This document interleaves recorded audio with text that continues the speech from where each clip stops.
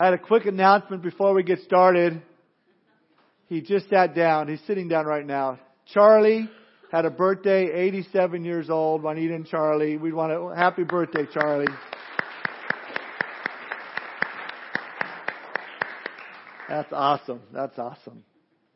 All right. If you have your Bibles, we are continuing our study through the book of 1 Timothy. We are in 1 Timothy chapter 2. If you need a Bible, Calvin has got 2 or 3 in his hand. Just raise your hand and he'll bring them right to your seat so you can follow along with us. 2 Timothy chapter 2. 1 Timothy chapter 2. As you're turning there, maybe you've seen this on your TV up there on the screen. Emergency alert system. Notice this one, the civil emergency message for your area until further notice. And the reason I put that up there is because this morning, we're in 1 Timothy chapter 2, and we're going to take the subject of the role of the woman in the church. And so, it's a hot topic today. Isn't it? I mean, you hear a lot of it going on these days. And so, more and more churches are raising up women as lead pastors. And so I give this warning. So then after we're done, let me remind you, don't shoot the messenger. Okay? I'm just the microphone being used by God to let Him tell you what His Word says concerning this subject. Okay, with that warning, I've warned you ahead of time. Let's start in verse 1 of chapter 2. Paul's writing to Timothy. He says, "Therefore, I exhort first of all that supplications, prayers, intercessions, and giving of thanks be made for all men, for kings and all who are in authority, that we may lead a quiet and peaceable life in all godliness and reverence. For this is good and acceptable in the sight of God our Savior, who desires all men to be saved and to come to the knowledge of the truth." Verse 5, "For there is one God and one mediator between God and man, the man Christ Jesus, who gave Himself a ransom for all to be testified in due time, which I was appointed a preacher and an apostle. I'm speaking the truth in Christ and not lying, a teacher of the Gentiles in faith and truth. I desire therefore that the men pray everywhere, lifting up holy hands without wrath and doubting. In like manner also that the women adorn themselves in modest apparel, with propriety and moderation, not with braided hair or gold or pearls or costly clothing, but which is proper for a woman professing godliness with good works. Let a woman learn in silence with all submission. And I do not permit a woman to teach or to have authority over a man, but to be in silence. For Adam was formed first, then Eve. And Adam was not deceived, but the woman being deceived fell into transgression. Nevertheless, she will be saved in childbearing if they continue in faith, love, and holiness with self-control." Let's pray. Father, we thank You for this opportunity to gather together, to be in Your Word, in this place, Lord, where we can hear from You and what Your heart has to say to our hearts. And so we pray, Lord, that we'd have receptive ears to hear all that You have for us this morning. Father, we pray if there's anyone here that has joined us that is yet to come into a saving knowledge of Your Son, Jesus Christ, that today would be the day that they would see their need for a Savior and they would turn to You today. We thank You for this time. We ask Your continued anointing upon it. We pray Your blessing upon it. In Jesus' name we pray. Amen. I've shared this story before, but it's a good story, and I think you'll like it. It's called The Perfect Story. There's a perfect man who met a perfect woman. After a perfect courtship, they had a perfect wedding. Their life together was, of course, perfect. One snowy, though, stormy Christmas Eve, this perfect couple was driving along a winding road when they noticed someone at the roadside in distress. Being the perfect couple, they stopped to help. Well, there stood Santa Claus with a huge bundle of toys. Not wanting to disappoint any children on the eve of Christmas, the perfect couple loaded Santa and his toys into their vehicle. Soon they were driving along delivering the toys. Unfortunately, the driving conditions deteriorated and the perfect couple and Santa Claus had an accident. Only one of them survived the accident. Who was the survivor? Answer, the perfect woman. She's the only one that really existed in the first place. Everyone knows there's no Santa Claus and there's no such thing as a perfect man. A male's response, so if there's no perfect man and no Santa Claus, the perfect woman must have been driving. This explains why there was a car accident. Ann Landers wrote this one time. When a man says, "Honey, there are only 2 minutes left in the football game," It's the same amount of time as when the wife says, honey, I'll be ready in 2 minutes. The roles and the responsibilities of men and women in the church have been a source of controversy from the earliest days of the church's existence. The first century church at Ephesus evidently had some problems regarding the roles and the responsibilities of men and women. Women were being encouraged to take a more active role in directing the affairs of the church, even desiring to be teachers over the mixed congregation. So what is Paul's response? Pray. Pray, and then pray some more. It's for that reason we have just 2 points this morning. Number one, if you're taking notes, we'll see the importance of prayer in the church. And number two, we'll see the role of women in the church. You might say, when discussing the role of women in the church, you men better be praying. Anyway, number one, the importance of prayer in the church. Now, if you recall from last week, we looked at verses 1 and 2. Let's read them again. Therefore, I exhort, first of all, that supplications, prayers, intercessions, and giving of thanks be made for all men, for kings and all who are in authority, that we may lead a quiet and peaceable life in all godliness and reverence. See, Paul here is exhorting Timothy on the importance of prayer. We're not just to confine our prayers to just our little small circle, but our hearts need to go out to all men. We're to pray in a special sense for those who have been given responsibilities as rulers in all nations. It's God Himself who's really divided the nations, and it's God who puts one man up and puts another man down. It's God Himself who gives authority to different men, and those who are placed in positions of leadership are responsible to act in accordance with the will of God. Now, they don't always do that. We know that. And in fact, many are not really concerned about acting in the will of God. But at least as Christians, we may help them by our prayers. We're to pray for kings and for those in authority. Especially to pray for pastors when they come across teachings of the role of women in the church. Now, why do we need to be praying? Verse 2, so that we may lead a quiet and peaceable life in all godliness and reverence. Then he says in verse 3, for this is good and acceptable in the sight of God our Savior, who desires all men to be saved and to come to the knowledge of the truth. Prayer for everyone is good. It pleases God our Savior because the God who saved us wants the message of His salvation to reach all people. It's God's desire. It's God's heart that all men be saved by the knowledge of the truth of the gospel.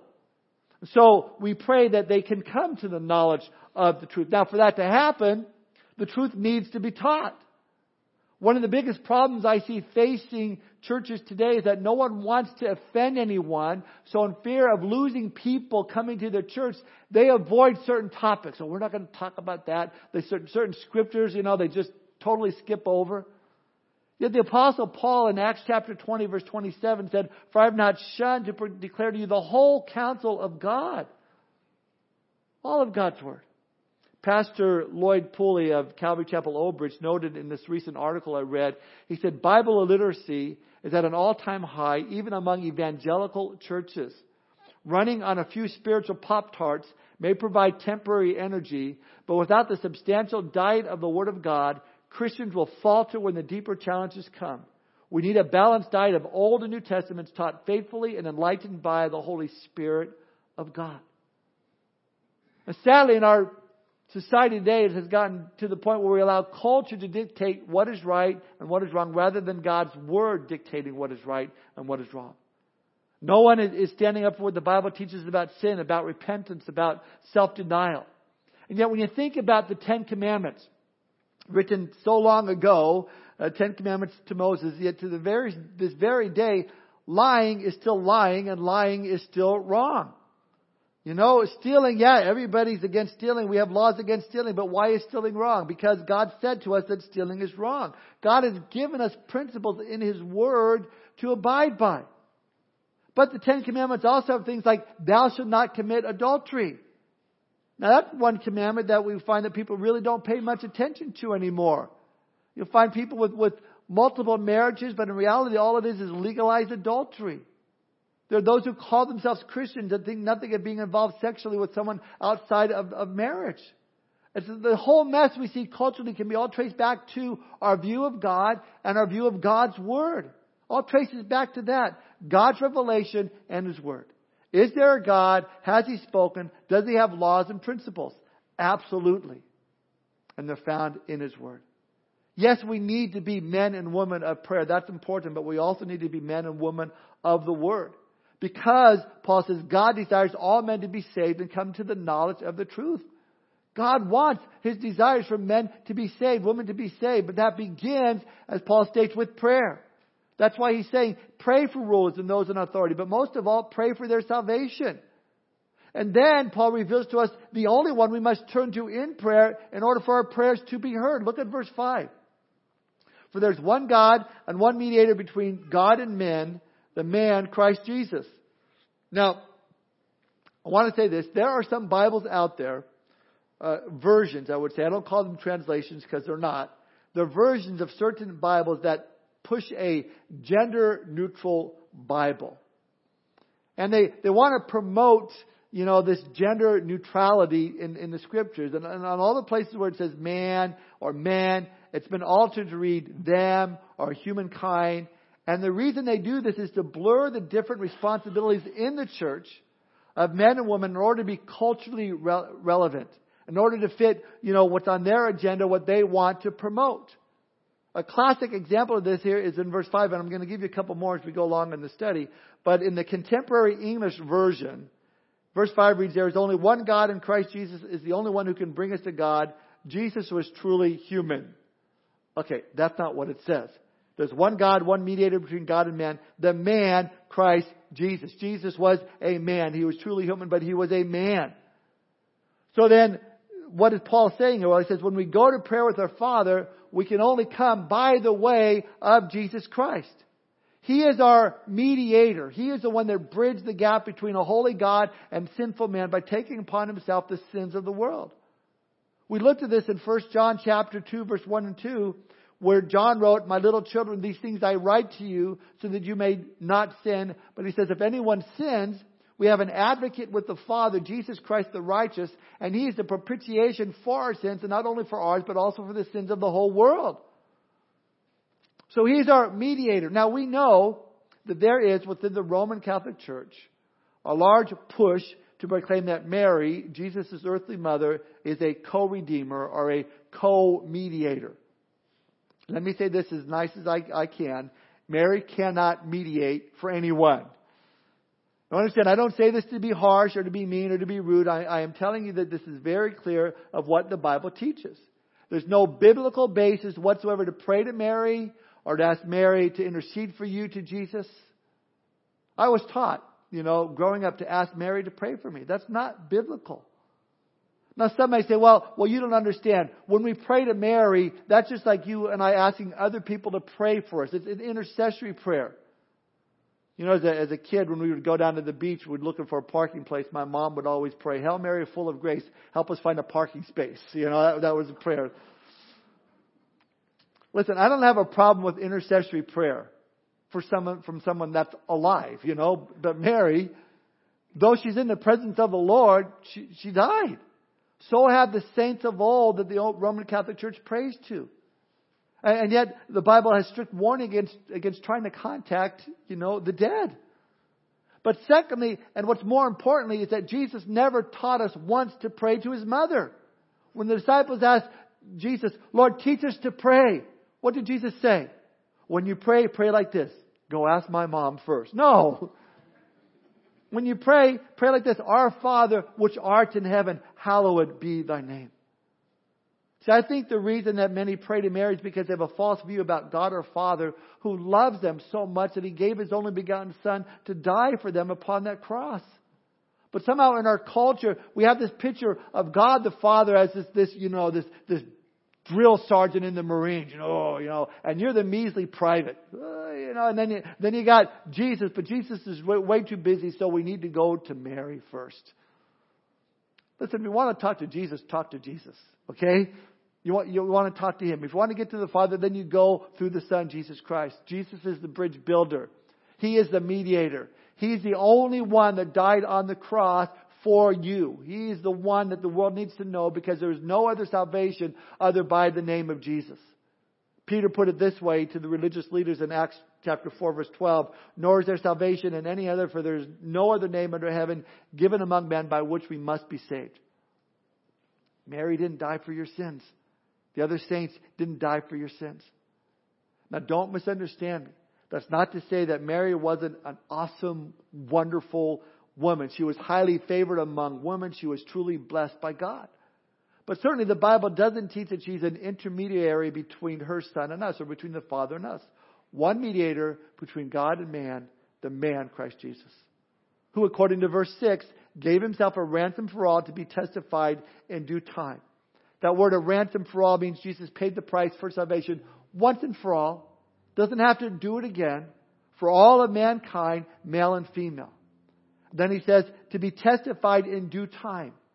In other words, to be shared the good news. It was meant for everyone.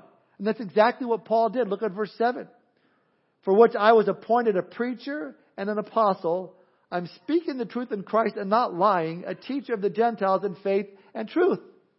See, by Paul using the word Gentiles here, he's referring to this universal audience that the gospel is intended for. God wants all to be saved, men and women alike. What is our part? Verse 8. I desire therefore that the men pray everywhere. Now, Paul started off this chapter telling us that he wants us to pray for these different types of people, those in authority. He tells us the different type of prayers we should pray, supplication, request, and told us when we pray, we pray through Jesus Christ to our Father, through Jesus Christ our mediator. He desires when you pray that all men should be saved. But he gets specific here to the men in verse 8. I desire therefore that the men pray everywhere, lifting up holy hands without wrath and doubting. Now, I don't like to bring this up, but I'm going to do this just for the sake of our study. Again, in the contemporary English version, look what it says. I want everyone, everywhere, to lift innocent hands towards heaven and pray without being angry or arguing with each other. That's not what's being said here. Notice how they changed it. I desire, therefore, that the men pray everywhere, lifting up holy hands without wrath and doubting. God is saying, I want you men praying. It's a sad thing that women are more ready to pray than men are. And I don't know why that is. Maybe it's our male ego. Maybe it's just machoism. Maybe it's shyness. I don't know. But the fact is, women are more likely to pray than men are. And I don't know if you guys, if you've ever discovered this, men, that, if you're married and you've had this experience, you're talking about something with your wife and all of a sudden she says to you, well, you need to pray about that right now. You need to pray right now. Or you're lying in bed at night and she'll say, are you going to pray? Something in my sinful, prideful flesh says, don't tell me when to pray, okay? I'll pray when I'm good and ready to pray. Okay, I'm good and ready to pray. Let's pray. See, Paul is saying, men, take the lead. Pray. Do what God's called you to do. Be a man of prayer. And then Paul adds, we're to be praying everywhere, lifting up holy hands without wrath and doubting. Lifting up holy hands is symbolic that you're clean and right before God. You're surrendering your life to the Lord. Without wrath means that you're pursuing good biblical relationships with other people. Without doubting means that you're praying in faith that God will answer. To all these things, I say amen. So men, it's important that we pray. Especially right now because we're coming to point number 2. The role of women in the church. Now, as a pastor, I have to admit that if verses 9 through 15 were not in the Bible, I wouldn't be too upset about it because then we wouldn't have to deal with them. But they are in the Bible, and we take the whole counsel of God. So they don't really cause me any problems, but they do cause a lot of people problems. And here's the problem. The problem lies in the fact that we are not surrendered and submitted and committed completely to the authority of the Word of God. And instead, we get this idea that we need to be culturally relevant. Postmodern world, postmodern culture, we should merge with the culture and allow the culture to dictate what is right and what is wrong. And when we do that, the church, it's caused great problems in the church today. Now understand, I believe that the church should be culturally relevant in the way that we preach the gospel, in the way that we teach the word, in the way that we lead worship. But I do not believe that we should violate or steer clear from the principles that are clearly taught in the Word of God. We need to be solidly grounded in the doctrines and the teachings of the New Testament, and yet relate the Word in ways that they can understand it best in the culture we're living today. And so again, let me say this before we move on. We understand in all faith and practice that the Bible is the authority. It's not the church. It's not the pastor, it's not the pope, it's not the priest, it's God and His Word, the Bible. The Bible is God's Word to you and me. It transcends our culture and it's applicable in every time and in every place all around the world. Now, having said that, and knowing that this is the Word of God, and knowing that you are men praying, verse 9, we read concerning a woman's role in the church. In like manner also, that the woman adorn themselves in modest apparel, with propriety and moderation, not with braided hair, or gold, or pearls, or costly clothing. So Paul begins with the outside appearance. That word propriety there means that which does not bring shame. The word modest there means it should be appropriate. In other words, dress modestly is not to bring shame. Then he says, not with braided hair or gold or pearls or costly clothing. Now, I don't believe that this is teaching the forbidding of wearing jewelry or very nice clothes. I don't believe that this is teaching that a woman can't curl her hair or braid her hair, or for a woman she can't wear makeup. As I've quoted J. Vernon McGee many, many times, if the barn needs painting, paint it. I didn't say it, J. Vernon McGee said it. But I do believe that if a woman is dressing in a way that draws undue attention to herself, not in modesty, not in appropriately or unfittingly, then it crosses the line. Now here's the problem. The problem here is that it's subjective. So it's very difficult to determine, well, that makeup is too much, or that one isn't enough, or that dress is too short, or that top is too revealing. So here's what I believe our general principle should be. If you are a born again woman, then what you wear on the outside should reflect who you are on the inside. Is that not what Peter says in 1 Peter 3, verse 3 and 4? He says, do not let your adornment be merely outward, arranging the hair, wearing gold, or putting on fine apparel. See, there's no problem with that. He says, but rather let it be the hidden person of the heart with the incorruptible beauty of a gentle and quiet spirit, which is very precious in the sight of God. Who you are on the outside should reflect who you are on the inside. Now understand that the culture of Paul's time, the whole reason he had to deal with this was because during this time in the Greek culture, prostitution was rampant. And quite often a prostitute was labeled by the way that they were dressed. And so Paul the Apostle wants the Christian woman to be distinct and not to be like the world. Now again, this is an area that's gray and subjective, and many godly ladies have been hurt deeply over being attacked by someone because of the way they were dressed coming into the church. We had a couple here years ago before they started coming to Calvary Chapel. Since then they moved back to California, but they visited a church down in Branson.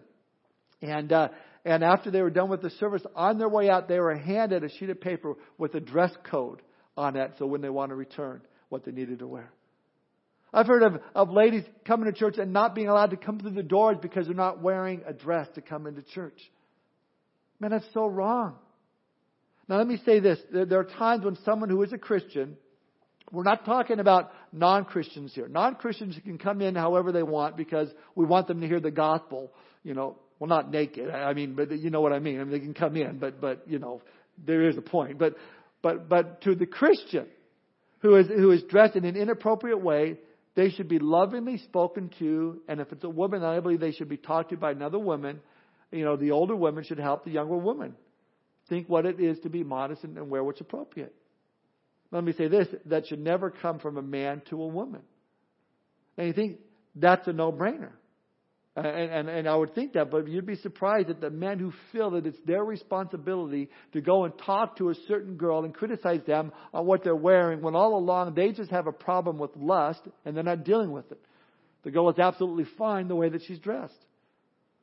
Now, with that said, you guys can study these verses on your own and pray and ask the Lord to show you what is appropriate and what is not. Now, this goes right along with what Paul is saying in verse 10 when he says, wear that which is proper for woman, professing godliness with good works. Again, let the inside of your life in Christ be reflected on the outside. Now, we come to verse 11. Men, you're still praying. And this is the word of God. Let a woman learn in silence with all submission. And I do not permit a woman to teach or to have authority over man, but to be in silence. God bless you guys. We'll see you next week. Have a great night. We're going to hit it. But see, these are the types of verses that make some people's hair stand up on the back of their necks. These are the types of verses that say, well, man is so outdated. What foolishness. How on earth could that be applied to our modern way of living? In fact, to quote the words from a woman pastor of a very large church in Australia, she said this: when it comes to women in leadership, the church needs to come of age sometimes and just grow up. Now, in part, I think she's right. Let me explain. When it comes to the role of women in church, there have been many ladies that have been put down and discriminated against and treated as second-class Christians, all because they are a woman, and that's so wrong in so many ways. But when it comes to the teaching and the pastoral ministry in the local church, God is very clear in His Word on what He commands. I do not permit a woman to teach or to have authority over a man. I don't want to get ahead of myself, but Paul is going to give us the reason why that for these things. He will tell us, first of all, because of the order of creation. Verse 13, for Adam was formed first, then Eve. And then because of the curse in verse 14, Adam was not deceived, but the woman being deceived fell into transgression. No place do we read that the reason a woman is not permitted to teach or have authority over man is because it was a cultural thing. He says it's an issue of creation and the curse. Now go back to verse 11. Let a woman learn in silence with all submission. Now that's, in the Greek, it's a command. It's an imperative. I mean, you can look it up. You can question it if you want to. You can do your own study. But in the Greek, it's what's called an imperative, which simply means it's not a suggestion. It's a command. And the command is this, that women learn in silence with all submission. Now let me say this. Let me begin by saying what this is not saying. Understand the idea is that it's not saying that women, cannot ever speak in church. I mean, could you imagine that? The ushers say, well, welcome to Calvary Chapel, ladies. You're not allowed to permit to speak in church, and zip it up, not a word while you're here. That'd be horrible. That's not what it's saying. The word silence here has the idea of debating. He says that the women aren't supposed to argue or dispute or debate with the leadership of the church. Listen, women can sing. They can teach other women. In fact, 1 Corinthians, it says that women can prophesy. Praise God for us men that women can pray. But they're not to argue. They're not to debate. Now, when we study Corinthians, it says to let the woman ask the husband at home and all of that. And a lot of the commentators say that it was a cultural thing that way because of the synagogues and the way they were back then. And in that culture, the ladies would be on one side of the church and the men would be on the other side of the church. And while the man was preaching, and teaching the word, that the ladies would have a question to her husband and be going back and forth. And, well, I don't agree with that. And what do you think about that? And just disrupting the church. There's confusion going on. So Paul says to the Corinthians, wait till you get home, ask your husband the question, quit the yelling across the room. That's the background there. So again, understand that this is not saying that the moment a woman walks into the church, she can't say a word. We would be an awful mess if that were the case. I mean, we would not have a children's ministry right now. We wouldn't have a women's ministry. We wouldn't have the encouragement ministry or the meals ministry. All the ministry that we have going on here that the ladies are so much a part of might not be here. No, what Paul is saying is that the woman in the church shouldn't debate or discuss things in an antagonistic kind of way. Rather, she should be in submission. It's the same principle found in Ephesians chapter 5, verse 21 and 22, which says, submitting to one another in the fear of God. Wives, submit to your own husbands as to the Lord. Okay, one difficult verse down, one more to go. Verse 12. This one again causes more tension than verse 11. Says, and I do not permit a woman to teach or to have authority over man, but to be in silence. Now, there are those that say, well, Paul is just wrong here. He's just wrong. But I go back to the way we started our study this morning. The Bible is the Word of God. It's having God's own authority, so the Bible cannot be wrong on this issue. But we need to understand this from the perspective of submission. This is her attitude of submission. And I do believe that from this text we have the basis with other verses supporting and applied that we have a basis to teach that women are not to be teaching men in church. They're not to be in the office of a position of being a Bible teacher specifically over men. And I do believe that eliminates and negates any idea that a woman can be a pastor. Now I know there are those who strongly disagree with that. The problem I have is I don't see how you can get around this verse right here. I don't understand how they would get around the scripture that's so clear. In fact, Paul will go on to say in 1 Timothy chapter 3, verse 2, that a bishop then must be blameless, the husband of one wife, temperate, sober-minded, of good behavior, hospitable, able to teach. The man, the bishop, is a synonym for pastor or elder. It's always masculine. It doesn't say a person or human. It doesn't say that the bishop must be the wife of one husband, but the husband of one wife. But get this. There's those Bible versions that are out there. The more contemporary version, since it's the contemporary English version, listen to 1 Timothy 3:2. You can look at it on the screen. It says, that's why officials must have a good reputation and be faithful in marriage. They must be self-controlled, sensible, well-behaved, friendly to strangers, and able to teach. Do you see the difference there? Totally wrong. A bishop then must be blameless, the husband of one wife, temperate, sober-minded, of good behavior, hospitable, able to teach. They call officials instead of bishops, and instead of a husband of one wife, it's faithful in marriage. Just twisting the word to get to say what they want it to say. And sadly, some denominations have gone so far as to ordaining women as pastors, and I do believe that's unbiblical. Only 2 offices that we read about in the New Testament in the church, that is of the pastor, which you can call him a bishop or an elder, and that of the deacon. And they're all masculine. They're all filled by men. Look throughout the New Testament. That's what you'll find. Now, that doesn't mean that women cannot teach. In the book of Titus, we're told that the older woman should teach the younger woman, and that they ought to teach them to love their husbands, to be chaste, keepers of their home, obedient to their husbands. And I tell you again, I'm thankful for all the women involved in our children's ministry that do teach the children. I said already, without them, we would not have a children's ministry. Let me tell you, I've also had the privilege of sitting in on some of the women's studies and the retreats, and I've been totally blessed by the gifts of teaching that God has given some of the ladies in our fellowship. I know that God would not give them a gift like that if it weren't meant to be used. But in the pastor, teacher, leadership role in the church and teaching men and teaching Sunday morning, Wednesday nights, it should not be a woman. Now let me add this. It's not a social ban.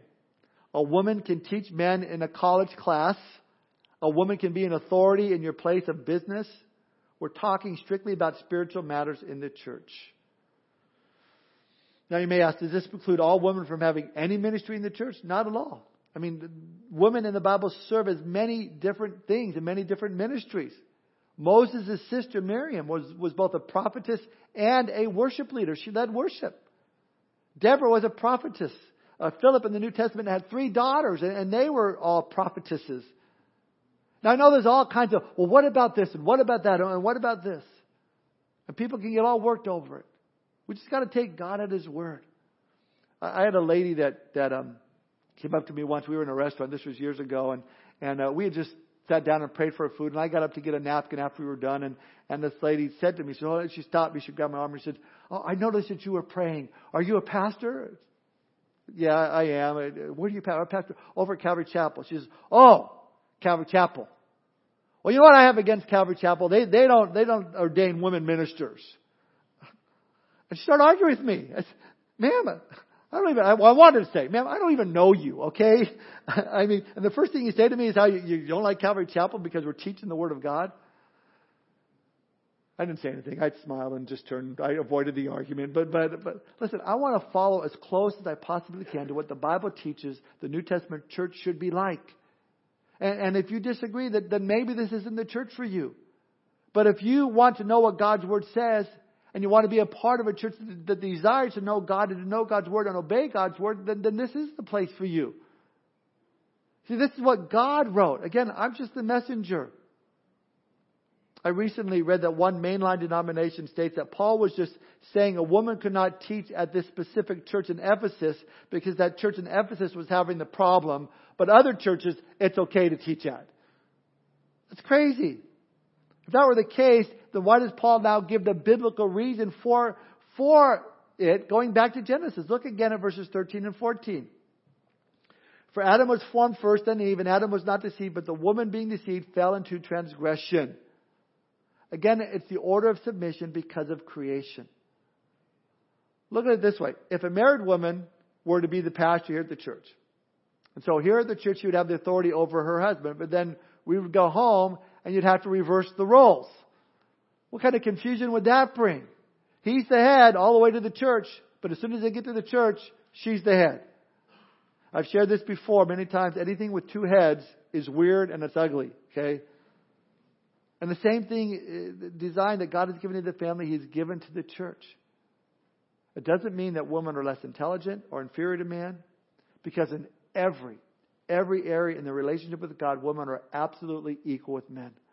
Both men and women are capable of having the same intelligence and the same IQ. Some of the women are the finest thinkers of the world. They've been women.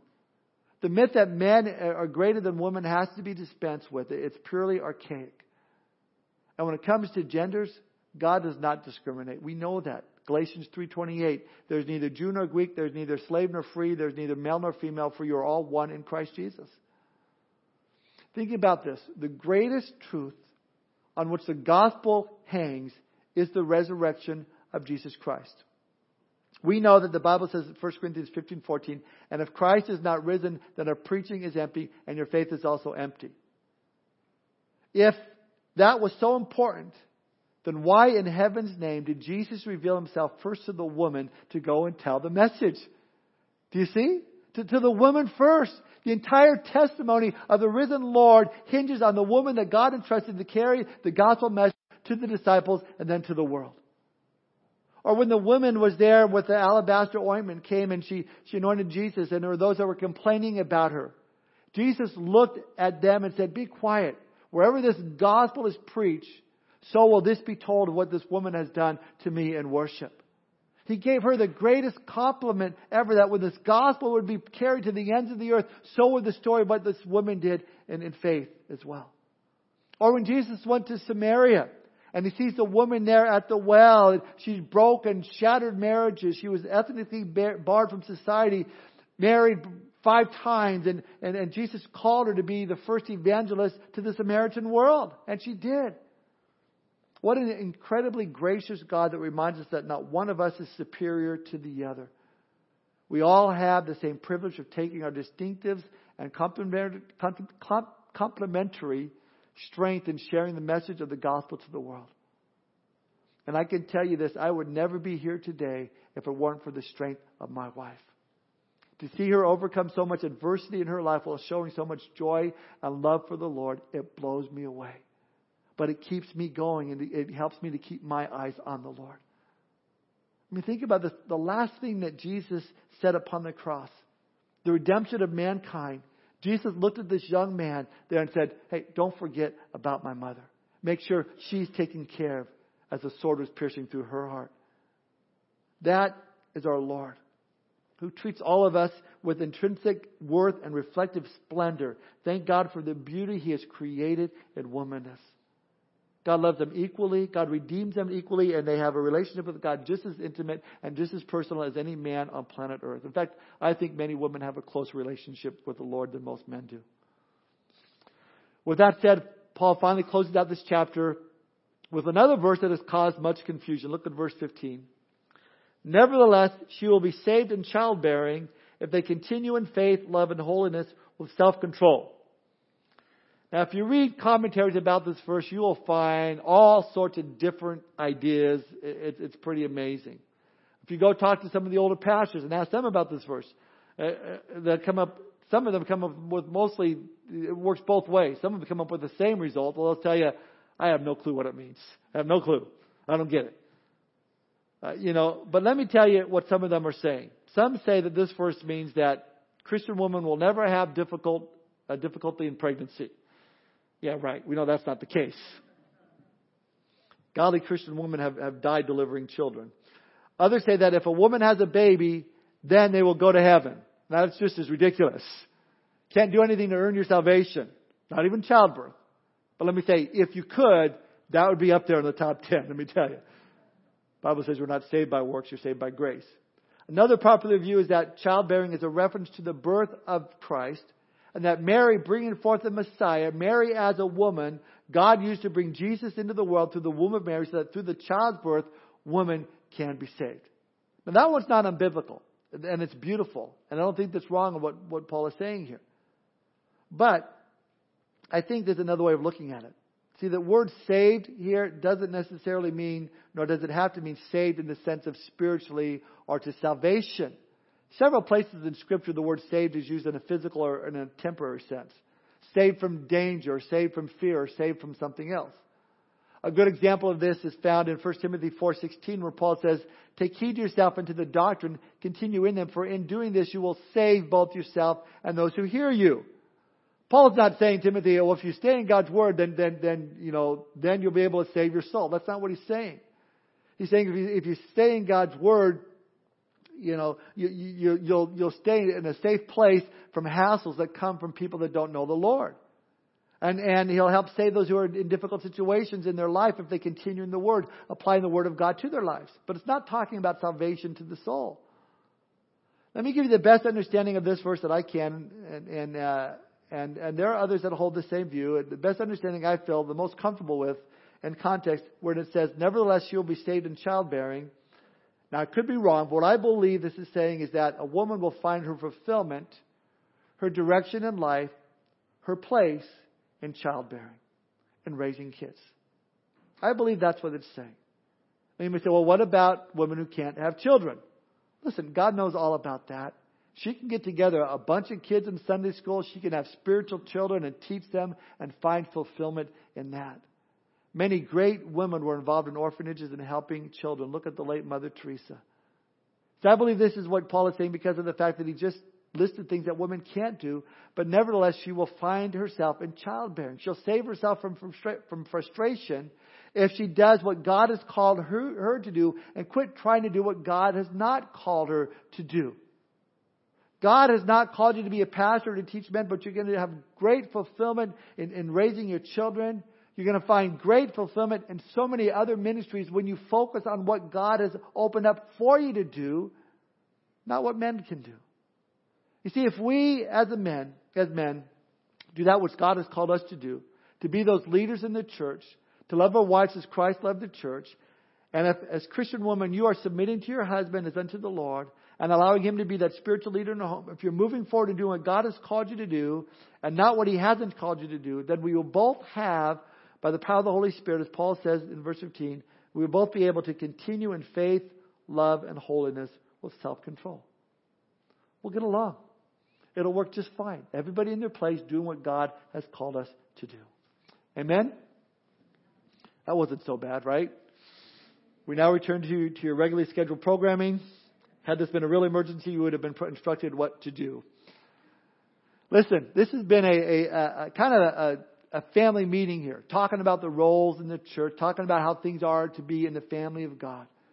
And if you happen to be new here this morning, and you've never given your life to Jesus Christ, I want you to know that He loves you, and He has a plan for your life, and He sent His Son to die on the cross for your sins. And if you believe what He's done for you, put your faith and trust in Jesus Christ, you can have your sin forgiven, and you can be a part of the family of God. If you've never given your life to Jesus Christ, come up and talk to one of the elders up front as soon as service is over. We'd love to pray with you and give you a Bible and let you know what it means to follow Jesus Christ. Let's pray. Father, we thank You for this time this morning, Lord. We thank You, Lord, that Your Word never changes. Lord, it's true yesterday as it will be true tomorrow and forever. Now, Lord, the problem is that we need help in applying it and obeying it, Lord, and we pray for that, Lord.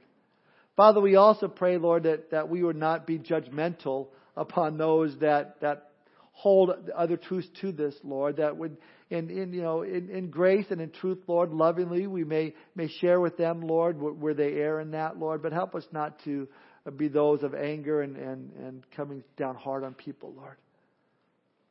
Lord, we pray that You would continue to use men and women in our church, Lord. I thank You, Lord, for the gifts that You've given the ladies here in our church. And I pray that You'd raise up even many more women here to do the work of the ministry that You've called them to do. And for us as men, Lord, that we would be those that are praying everywhere all the time. We thank You, Lord, for Your love and Your grace, Your mercy in our lives. In Jesus' name we pray. Amen. Let's all stand and we'll do one last song together.